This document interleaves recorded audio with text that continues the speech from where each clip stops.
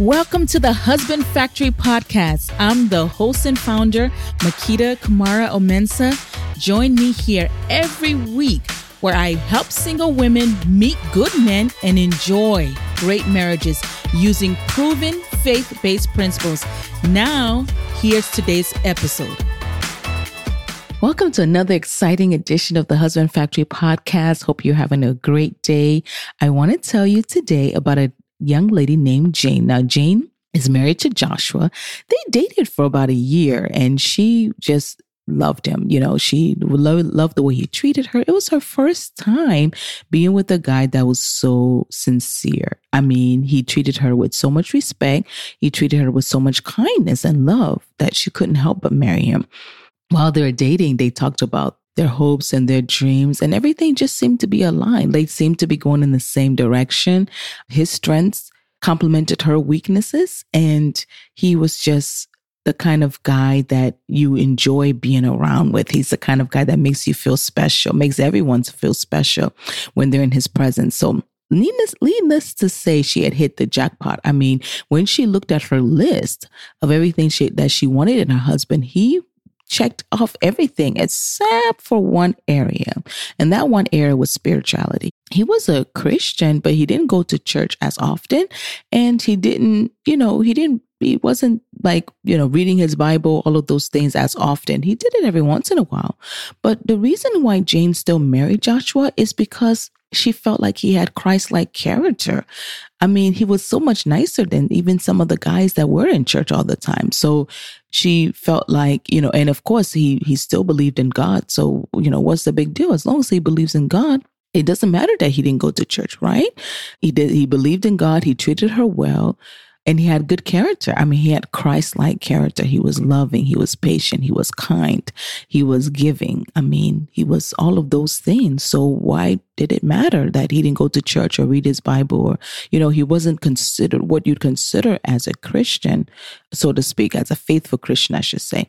So they got married and everything was fine for a while. They had a really good relationship. They did family outings together. They'd spend a lot of time together. But after about 3 or 4 weeks in the marriage, Jane was getting ready for church as usual. And, she just kind of assumed that Joshua would go with her, like once they got married, but he didn't. He was still asleep and, talked to the previous night, they talked about their plans and he had planned to go for a run and, maybe meet some friends for brunch and all of that.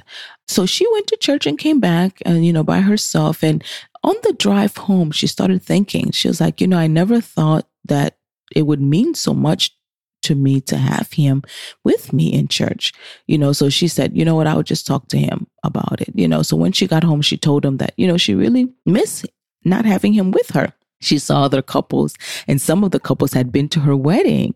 She saw other couples together and sitting as a family and she longed for that. It made a difference. And she saw, husbands and wives listening to God's word together, worshiping together, holding hands in the service, being impacted together. Even some of them had small children and she just loved that, and she wanted that. So when she spoke to him about it, he was kind of surprised. Joshua was kind of surprised. He's like, but you knew I didn't really go to church before we got married. But she didn't realize how much it mattered. And as time went on, it began to matter more that they didn't go to church together. It also began to matter that they didn't share in activities. So when the church was having something and, Jane was always somebody that was busy in church. She was faithful in church. She served in a department and everything. But when there were activities in church, her husband was nowhere to be found because he just had other things to do. There were other things occupying his mind. And, she would make excuses when people would ask. She'd say, oh, he's working or he's got this. There's this going on or that's going on. He would make all of those kind of excuses and she would make the excuses for him, I should say. But deep down, she didn't feel right about it. Deep down, it really bothered her. Deep down, she wanted things to be different. She wanted to be like those couples that she saw in church that served God together. She wanted to be able to share with him all the things that are going on. Now, she would tell him, but he didn't seem any show any interest when she told him. He didn't seem like it was interesting to him at all. So everything came to a head one day when the church was having a building project. And, she had prayed about it, and she's decided that, she wanted to sow a certain amount of money. This is about 6 months after their marriage. And so she just, she was used to sowing seeds. So she sowed the seed, and that was that. But Joshua happened to lose his job, and he was not happy when he found out that she had done that. Of course, he lost the job after the fact, but she felt like it didn't matter because she knew that she sowed the seed in church with faith. And once he found out about the seed, he also found out about the tithe, because he started telling her, we need to really put a stop on our finances. We need to really budget now that I don't have a job. And when Jane told him that budgeting doesn't include tithing, that tithing is not part of the budget, that tithing is a commandment from God, things became real. It was a serious fight in the house because he wanted her to stop sowing seeds. He wanted her to stop tithing so that they could budget because he was out of a job. Things also began to deteriorate more because now they have a communication problem. Now they have all kind of issues, and now he is struggling because he can't work and he can't provide. And, being able to work and provide is very important to men. So he started drinking, started hanging out. He didn't know how to deal with the stress of it. He'd always had a good job. When she met him, and years before she met him, he's always had a very good job. But he couldn't deal with being unemployed and not being able to find a job. So he started drinking. And, the more she tried to help him, the more she tried to direct him to God, the more her actions were fruitless. So she started praying, and she started praying, and she started praying. And can I tell you, to be completely honest with you, Jane is still praying to this day. She is still praying for Joshua to change. She is still praying for Joshua to be on the same page with her. She is still praying for him to come to church with her. Okay. So today I want to talk to you about, do you want a prayer point or a prayer partner? You have to make that decision while you're still single. I really wish more married women would tell you the truth. There's a lot of married women that are so regretful of the fact that they didn't marry somebody that was a committed Christian. Yes, there are men that are Christians, right? They go to church occasionally. They definitely believe in God, and they try and live a good life. There are plenty of men like that, and they're wonderful, but they're not your option for a husband. Now, here's 3 reasons why. Number 1, you need a shared value system. Do you know the Bible tells you what you should do when it comes to raising children? It tells you what you should do when it comes to spending money. It tells you what you should do when it comes to conducting a business. It tells you what you should do when it comes to being a husband and being a wife.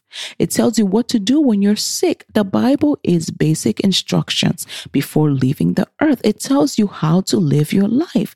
So if you marry someone that the Bible is not their guide, what are you going to do? That means you guys have different value systems, because you can't now convince them that the Bible should be their life if it isn't already, that the Bible should be their guide if it isn't already, that the Bible should be what they go to first whenever they have a problem. The Bible tells you how to relate to friends. It tells you how to relate to family members.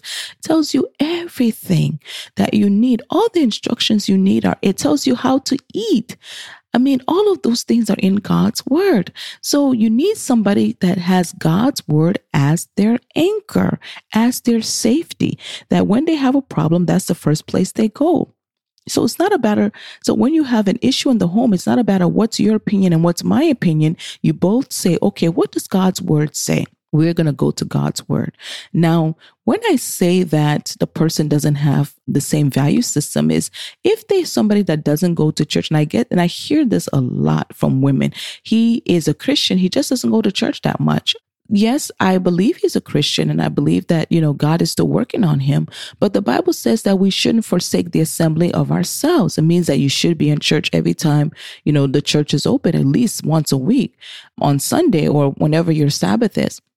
So if he can't do that, if he doesn't obey that part of God's word, then what other parts of God's word will he not obey? Maybe he won't obey the part that says thou should not commit adultery. Maybe he won't obey the part that says thou should not lie. Maybe he won't obey the part that says thou should not mistreat your wife. Maybe he'll pick and choose which ones he wants to obey. And right now, the ones he's picking and choosing is the one that says he's not going to church on a regular basis. And you should not be okay with that. So that's what I mean by the shared value system. If you see anything that he's not doing, or like Joshua, he believes that you shouldn't have to pay tithes. And then you end up with a whole mess in your life because your finances are no longer protected by God when you don't pay your tithe. So you must make sure that they have a shared value system. That's number one. Number two, you have to have the same direction, the same future. So it's God that gives you the direction. There are many plans in a man's heart, and there's many dreams and hopes that people have. But it's only God, only the counsel of God, only God's advice, only God's direction is the right one. It's the one that will make you very happy in life. It's the one that will make you very successful. It's the one that will make you very rich. It's the one that will make you very fulfilled. It's only God's counsel. And if you guys are not in the same page, it's not going to work. You have to have the same direction. You have to both be getting direction from God. When you're single, you can be wildly successful. But when you're married, you become one with that person. So if they're going left and you're going right, guess what? You're not going anywhere. You both have to be going in the same direction. Your futures have to be aligned. If you have a future in ministry and they don't, right now it may not matter, but once you start getting heavy in ministry, it's going to matter. And it's going to be very painful if the other person is not going along with you. So you don't want to have a prayer point. You want a prayer partner. And number three, you want someone that has a higher authority over them that they obey. You don't want someone that does what you say or does what they think it's right because they want to be right with you. You want someone that does the right thing because they fear God, because they know that they want to live their life for God. Because what happens when they don't want to do right by you? What happens when they're tempted? What happens when you guys fall out and they don't care how they treat you? When you fall out with your husband, and if you have a godly husband, he's going to treat you right because he fears God. He's going to do the right thing because he fears God, not because he loves you so much, but because he fears God.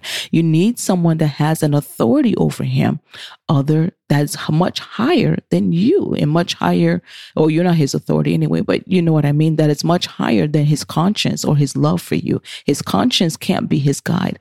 God's word and the fear of God has to be his guide. So as a single woman, you have to not gloss over this thing. You can meet a man that is, if he checks all the boxes, but that spirituality box is walk away, honey.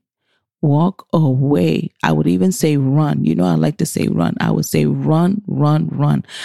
And don't entertain him because you cannot afford to be praying the rest of your life for a man to change. You can't afford to be nagging a man for the rest of your life. There are women that have married men that never changed. The man died still the same way.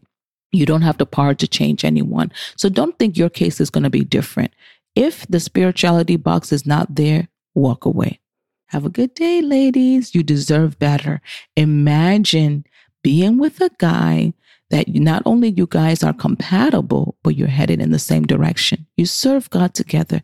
You live a life of purpose and meaning and happiness and joy together.